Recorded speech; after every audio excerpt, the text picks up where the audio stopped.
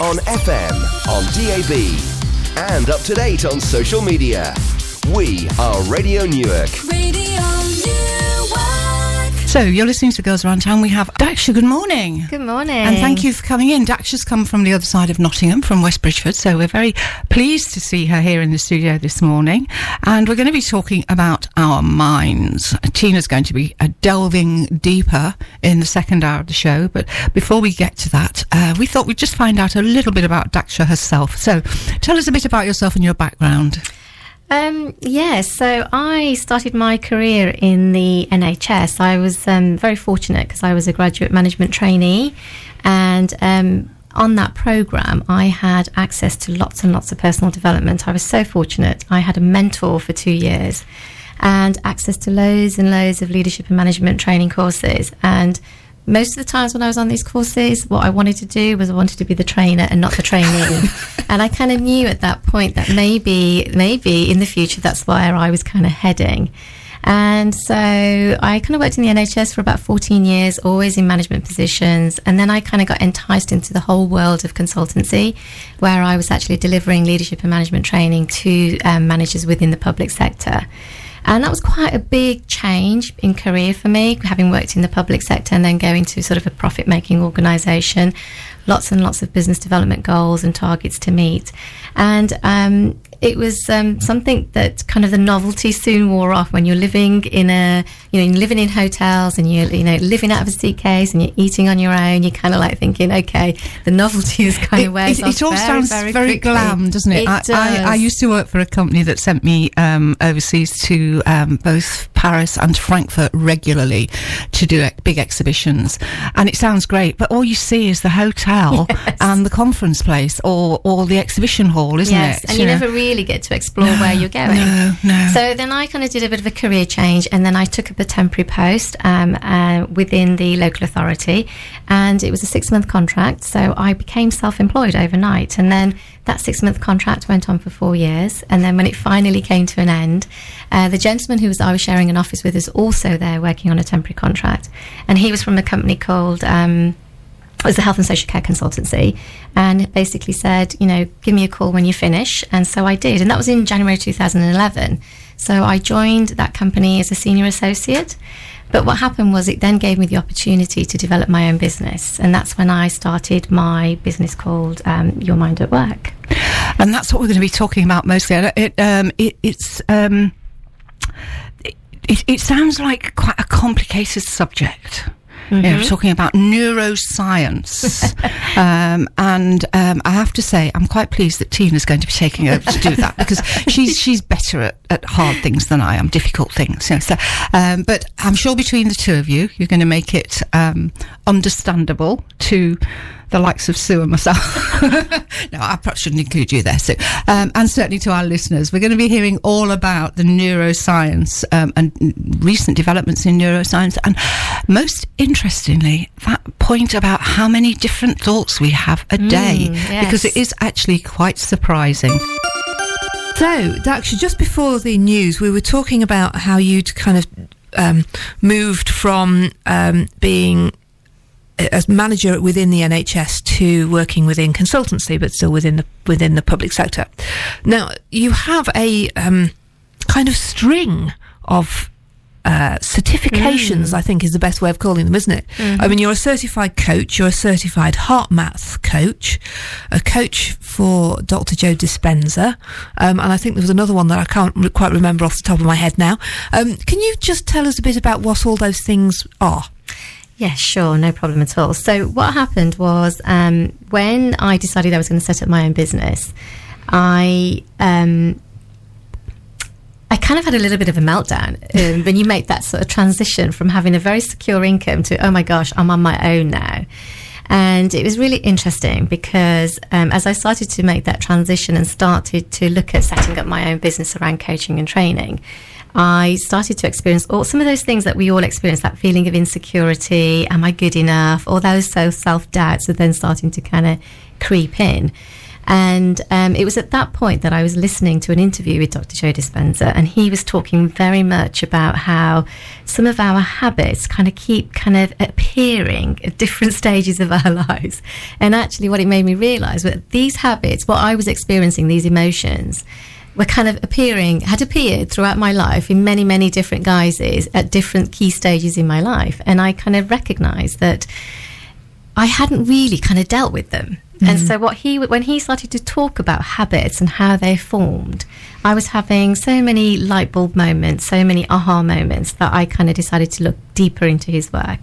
And so I went on some of his courses, and it was at that point that I decided it was a complete no-brainer, and I really wanted to become certified in his work, and become a certified consultant so that we could take his work into businesses. And it was really around looking at how people formulate these habits, how these behaviours kind of manifest in the workplace, or even in your personal life, in the home life. It's just as important.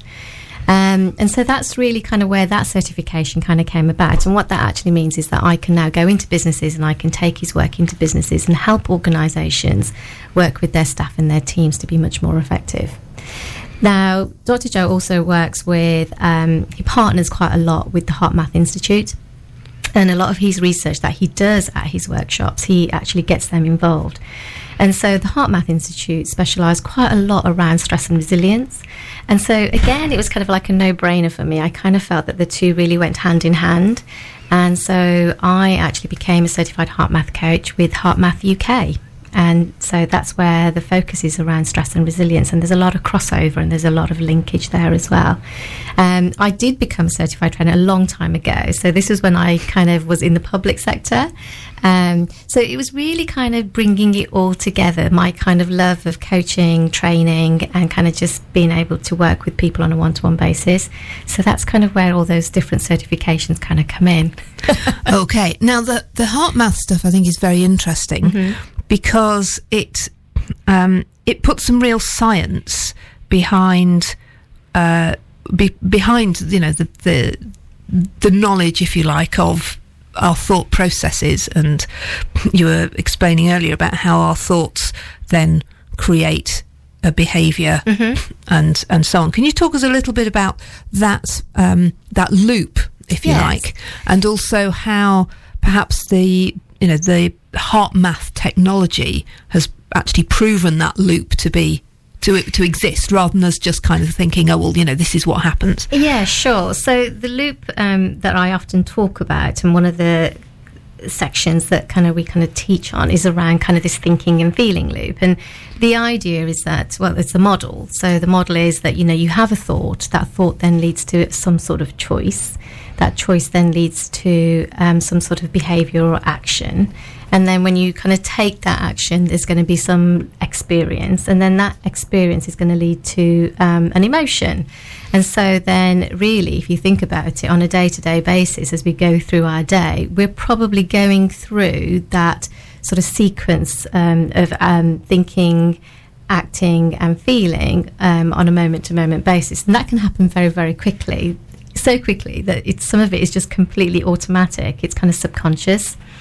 And so when you think about, so that's kind of a lot of the work that's kind of linked to Dr. Joe's work, Dr. Joe Dispenza's work. And then in terms of the HeartMath work, what that actually shows is that because it's around stress and resilience, what it actually shows is that every time you experience certain emotions, depending on what kind of emotions they're going to be, this can actually affect how coherent you are. And we talk about coherence when we're talking about your heart, because your heart communicates to your brain, and that's what the science actually shows.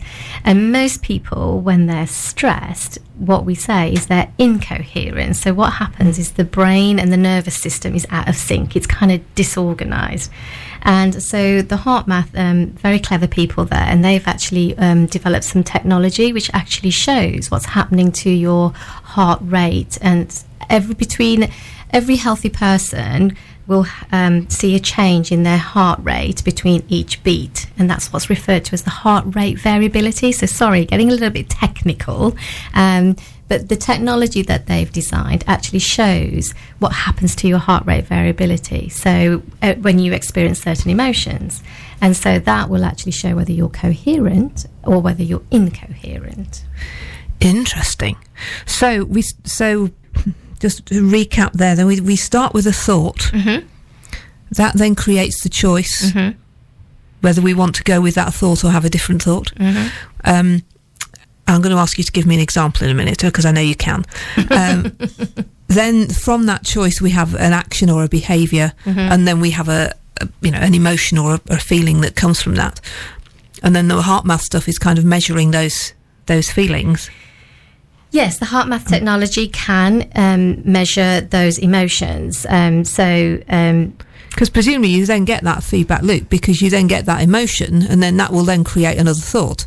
Yeah, I guess one way to explain it is last week, it was actually a couple of days ago, I got out of bed and I decided that I was going to go for a run.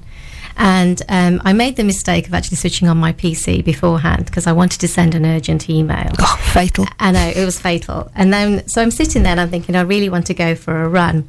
And then the next thought that popped up into my head was, well, I've got this twinge in my knee, and, should I really go for a run because, maybe I'll aggravate that twinge.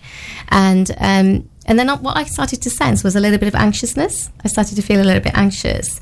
So I'm still sitting there thinking, I really need to go for a run. And then the next thought that popped up was, I've got all these emails, maybe I should sit here and do these emails, and that will kind of just help me to get through the day. And then as that thought popped up, I started to feel a little bit more anxious because I'm thinking, gosh, I've got a lot on today, haven't I? And so because the body is in quite close communication with the brain, what the body does is every time you have a thought, it sends a chemical into the body, and the body feels a certain way. And so when that body starts to feel a certain way, it will send a signal up to the brain to say, I'm feeling a certain way. And so what the brain does is it generates more thoughts to support that feeling. And so, I'm sitting there thinking, I still need to go for a run. And then I was thinking, gosh, I've got a lot on today, and, it's a bit cloudy out there, and I don't want to get caught in the rain. And again, I started to feel really anxious. So then what happens is you kind of create this thinking and feeling loop. And so I recognise this thinking and feeling loop specifically when it comes to running. And so I'm sitting there thinking, I really need to go for a run, but my body's feeling anxious, and I'm trying to keep saying to myself, I need to go for a run, I need to go for a run, but my body's not moving. It's not getting ready to go for a run. And so this is kind of where sometimes positive thinking alone doesn't work. And so what I had to do was I had to really change the way that my body was feeling. And because I recognised this thinking and feeling loop, what I did was I actually put on my morning song and listened to my morning song, because that really... Am I allowed to say what my morning song is? Yay! My morning song is I've Got That Feeling by Justin Timberlake. And when I listen to that song, I have to move my body. I start to dance, and then all of a sudden I could see the shift in the energy. So I felt a lot more energized, I feel motivated, I feel inspired.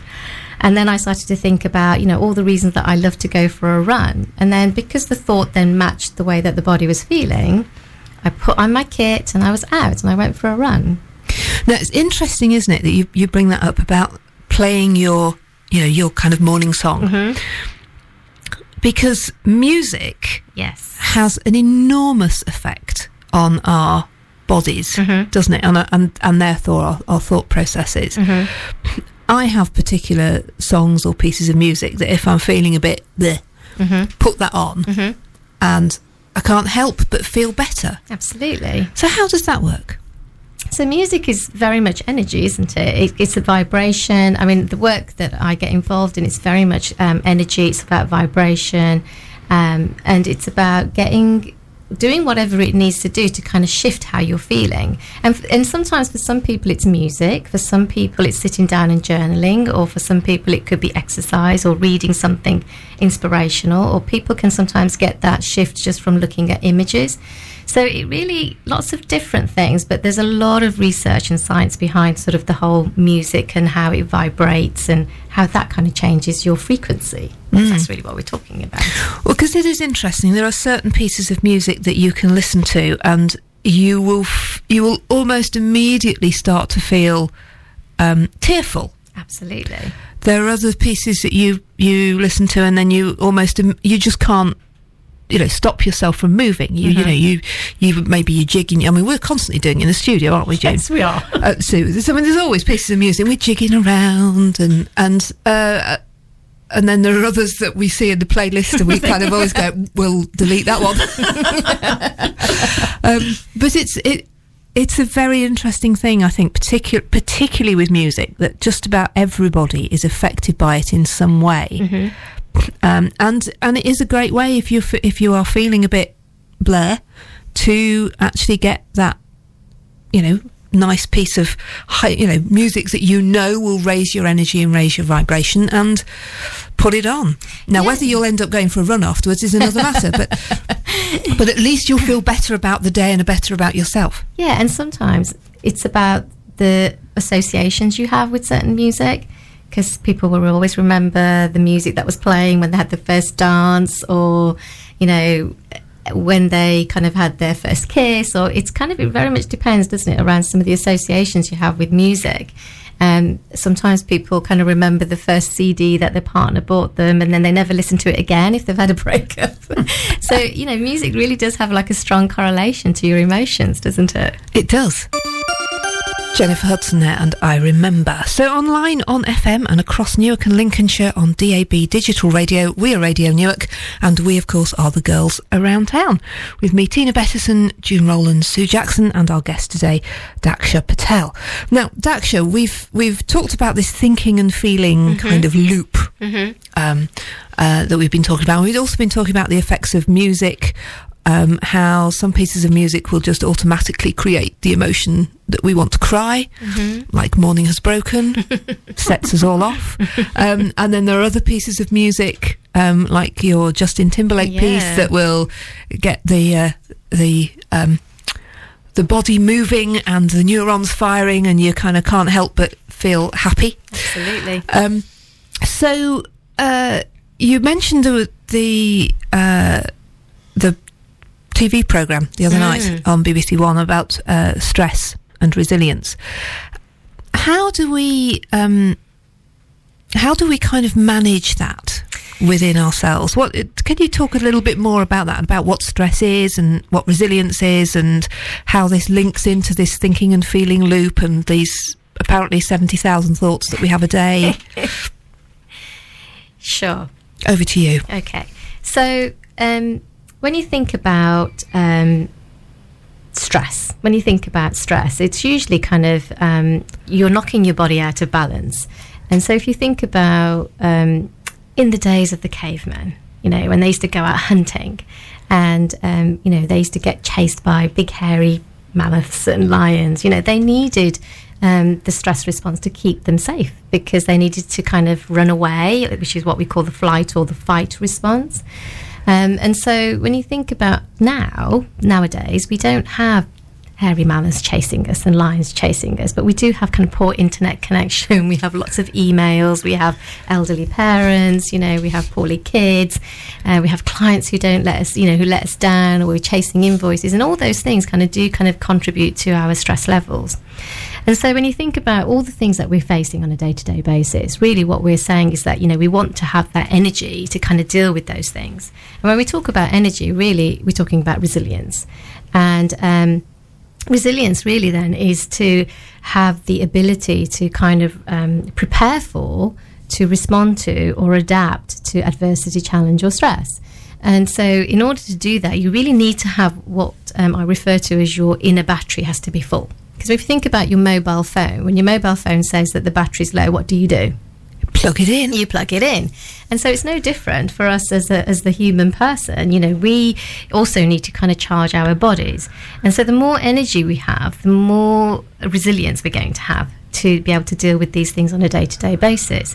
And so when you think about, if you're more resilient, you're going to kind of have a much more kind of composed, you're going to be much more composed, you're going to be in charge of your emotions, you're going to have much more focus and clarity. So the decisions that you make are going to be better informed, because you're going to be, I guess, firing on all cylinders.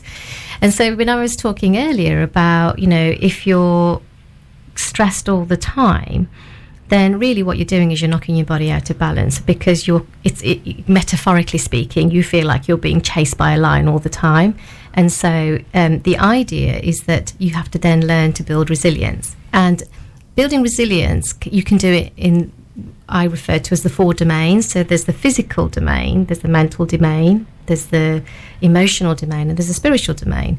And actually on a day-to-day basis, you're either going to be kind of renewing the energy in those domains, or you're going to be depleting those energies in those domains. And so if you're somebody who always eats healthy, you exercise regularly, you take time out of your day to kind of, I don't know, do some mindfulness practice or meditation or yoga, or just kind of take a walk in nature, or do some gardening, or listen to your happy dance music, and you're getting lots of restorative sleep, then you're likely to be renewing your energy levels, and so you're building resilience. Now, if you're running around all day long, you're missing meals, you're not exercising regularly, or you're because you're worried all the time, you're not getting that restful sleep, and you're not taking any time out for yourself, then you're going to be depleting your energy levels. And so if you're depleting your energy levels all the time and you're kind of behaving in that way, it's a bit like driving a car. You've got one foot on the brake and one foot on the accelerator. So what happens? It's a very jerky and uncomfortable ride. You're using up a lot of fuel, and then think about the wear and tear on the actual car itself. So it's no different to how you would kind of treat your body if you're stressed all the time. And so when you think about it, if you're stressed all the time, you are consuming a lot of energy. The wear and tear on your body, long term, medium to long term, if those emotions go unchecked, then it's going to have a negative impact on your health. And you're not really going to be very personally effective as you kind of go through your day. So that's why it's important to kind of build that resilience, so that it can help you to manage your energy levels. And also, if you're kind of draining more energy in any one of those domains, it's going to impact on all of them, because all 4 are kind of interrelated. And so that's how I kind of explain sort of your resilience. It's about that inner battery, making sure that your tank is kind of full all the time. And the one area that we lose most of our energy is usually in the emotional domain. Because when you think about it on a day-to-day basis, most of the time we're on autopilot. In fact, 95% of the time we're on autopilot. And, you mentioned earlier about, we have these, 60 to 70,000 thoughts a day. Again, they're just all running in the background. And so when you think about that, emotions such as like worry, or kind of doubt, or kind of feeling insecure, or frustration, or impatience, it's like having a bucket full of water with lots of tiny holes, and there's this kind of drip, drip, drip effect. And actually, all those emotions are kind of draining you all the time. So it's just becoming a little bit more conscious of, where do you spend your day in that kind of emotional landscape? Is it mostly those emotions of kind of worry and doubt and insecurity? Or, are you kind of more joyful or happy, or just kind of relaxed and excited? So it's just kind of thinking about that on a day-to-day basis. Where are you on your emotional landscape? Oh, there's an interesting thought. Answers on a postcard later, girls. But I guess thinking about this thinking, feeling kind of loop, and these 60 to 70,000 thoughts a day that that research tells us we have. I'd be very interested to know how they actually work that out. But we did decide earlier that it was probably somebody with one of those little caps on their heads that measured their brainwaves. And there's a different part of the brain probably lit up every time a different thought came along. But it's interesting, isn't it, when you think about it, if the majority of those thousands of thoughts each day are stressful thoughts, as you were saying earlier about where are my car keys, or where are my house keys, or that thing that we all get when we get to our stage of life. You go upstairs for something, you get there, you can't remember what you went for. You have to go back downstairs to where you were before you can remember it. Then you go back up, and so the thing continues. But if the majority of your thoughts are creating, if you like, the negative emotions in your body, then presumably a good place to start is to start noticing those thoughts and then deciding you're going to have a different one. Absolutely. So 60 to 70,000 thoughts a day, and actually 90% are the same. So it is that, where are my keys? Or you're kind of running around asking yourself, okay, so you run upstairs and you kind of go, what was it that I wanted? And you completely forget. And so when you think about the thinking and feeling loop, the place to start is because we are so pre-programmed, I guess, and like a lot of the times it's like 95% of the time you're unconscious, because you don't have to remember to breathe and you don't have to ask your heart to beat. It just all happens, doesn't it? And so what I always say is start to notice some of your thinking and feeling loops. So start to notice some of these thoughts. When do you when you feel anxious, or you feel you start to have those thoughts of self-doubt, or you're kind of worrying, or you're frustrated or impatient, just see if you can kind of just step back and just try and see, what was that thought that I just had, and then I had that thought, how did that, what was the action that I took as a result of that thought, and then how did that leave me feeling? And you're probably going to find a lot of clues in what you need to do in order to change maybe your thoughts, because if you change the thought, then you're likely to act in a different way. And if you can act in a different way, you're going to have different experience, which means that you're going to experience a different kind of emotion. Does that make sense? Absolutely. In fact, I have quite a good example of that. The other day, I was, I'd been down to downtown at Grantham, and I'd taken a friend with me. And on the way back, I was driving back, came on to join the A1, and we were talking about something, and I joined the A1 and was driving up the A1, and then I suddenly thought, I have no recollection of how I got off the roundabout onto the A1. Absolutely. And at that moment, I actually then, because I had no recollection of it, I couldn't actually remember getting from the roundabout onto the A1. I suddenly thought, God, what did I do? Supposing there'd been traffic coming. What did I look? And I started to then feel quite frightened because I couldn't remember. I then decided at that point that actually there was no point feeling frightened then, because I was already on the A1 and I was safe. So whatever I'd done, even though I couldn't recall it, I'd obviously done it safely, because we were still driving along the A1. No one flashed you or flashed at you. Or... No, I had no beeping, no screeching of tyres, no flashing, anything. Everything had just gone very smoothly. So I made that decision at that point that I was on it. I was fine. We were fine. Forget about it. It had gone. But it was interesting kind of recalling it, how I actually created that feeling of fear after the event, simply by thinking about what might have happened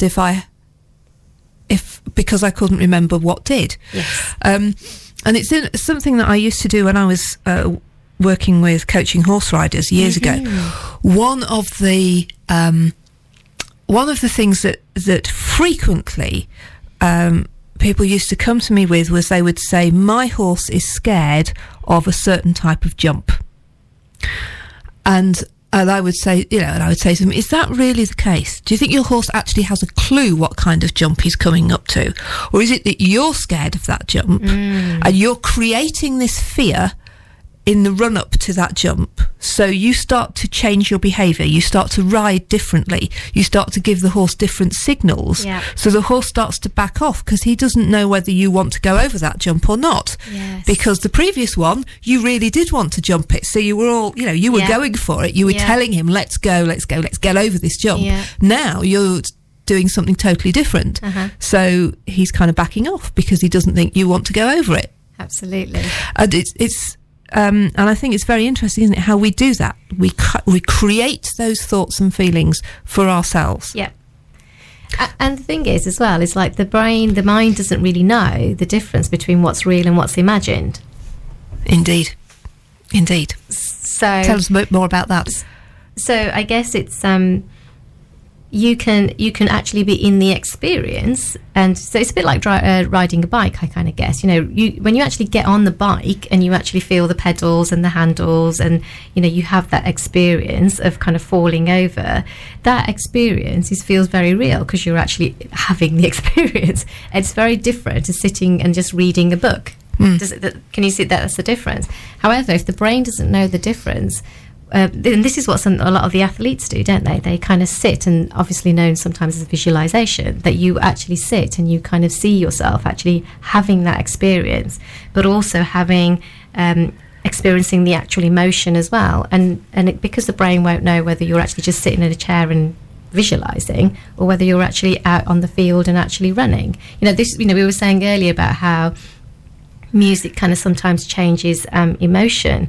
It's a bit like, you know, when you're watching a race and you're there with them, aren't you? Because you're really willing them to win that race, and you're feeling all those emotions, but you're not even on the track. No, but strangely how you feel so exhausted afterwards. Absolutely, yeah. So we've been talking this morning with our guest Daksha Patel about resilience, about stress, about how the brain works, about the thinking, feeling, feedback loop, and all sorts of good things like that. Daksha, is there perhaps just one tip that you could give our listeners to kind of take away as to how they can make use of all of that? Yeah, so I suppose when it comes down to it, what we're talking about is really kind of changing habits, and habits really are formed, you know, over a period of time, and they're kind of hardwired, you know, into the brain. And so when we're talking about change, it is about changing the way that we do things, you know, changing our behaviours. And if we want to change habits and behaviours, really what we start talking about is changing the way that we think, the choices that we make, and then the actions that we take, the experience that we have, and then the feeling that we kind of basically have as a result of that experience. And I guess in one sense, you know, if you carry on a day-to-day basis doing exactly the same thing, then there's not going to be a lot of change, because, as I said, if you keep firing and wiring that same thinking and feeling loop, it becomes embedded into the subconscious mind, and then it becomes automatic. And so when you think about it, it's like having to change the hardware in your computer. You've got to upload a different kind of software program to kind of run on. And so in order to do that, you then have to become much more conscious of your thoughts, how your thoughts then lead to different, you know, to lead to the actions, and then how those actions lead to an emotion. And so if you want to start to change habits, then you've got to do something different. It's about making a different choice, isn't it? And so in order to do that, you do then have to spend a little bit of time, taking some time out of your day, and then reflecting. You know, we do this in, you know, whether you do that through meditation or mindfulness or, you know, just journaling. But it is that, you know, you've got to spend that time to reflect on your own thoughts and how they've led to certain actions, and how did that make you feel. And if you want to change that, then you've got to become conscious of them. Does that... Yes, that makes sense. No, that does. That does make a lot of sense. Now, I know some people advocate having an elastic band around your wrist, don't you? Yes. And so when you have a thought that you become conscious of that thought, you're conscious of that feeling, and you kind of like twing your plastic, your little band or whatever, to remind you to actually have a different one. Yeah. If it's one that's making you feel not so good. Absolutely. And, you know, there's lots of different tools and strategies and techniques out there, you know, and sometimes, you know, it could be just as simple as saying stop it. You know, some people often say delete it, because it's kind of it's in line with kind of using your computer. And when you sort of kind of find yourself having those thoughts, it is about just stopping it. Can you change it? Can you delete it? And then in terms of the kind of the stress and the resilience, you know, there's a lot of techniques around breathing that you can do, where if you kind of just do some breathing, it will just take you to that place of neutrality where you don't have to kind of do anything, but you're just buying yourself some time. Yeah, sure. You're kind of pressing the pause button in order to kind of then buy yourself some time to think about what is it that you want to do next. And that's just that's practicing conscious, you know, mindfulness. You know. Daksha, we could talk to you for hours, but sadly we don't have hours left. No. In fact, we only have a couple of minutes. So If any of our listeners want to get hold of you to find out more and to perhaps work with you, how do they do that? Yep, so you can go onto my website, and the website is www.your-mind-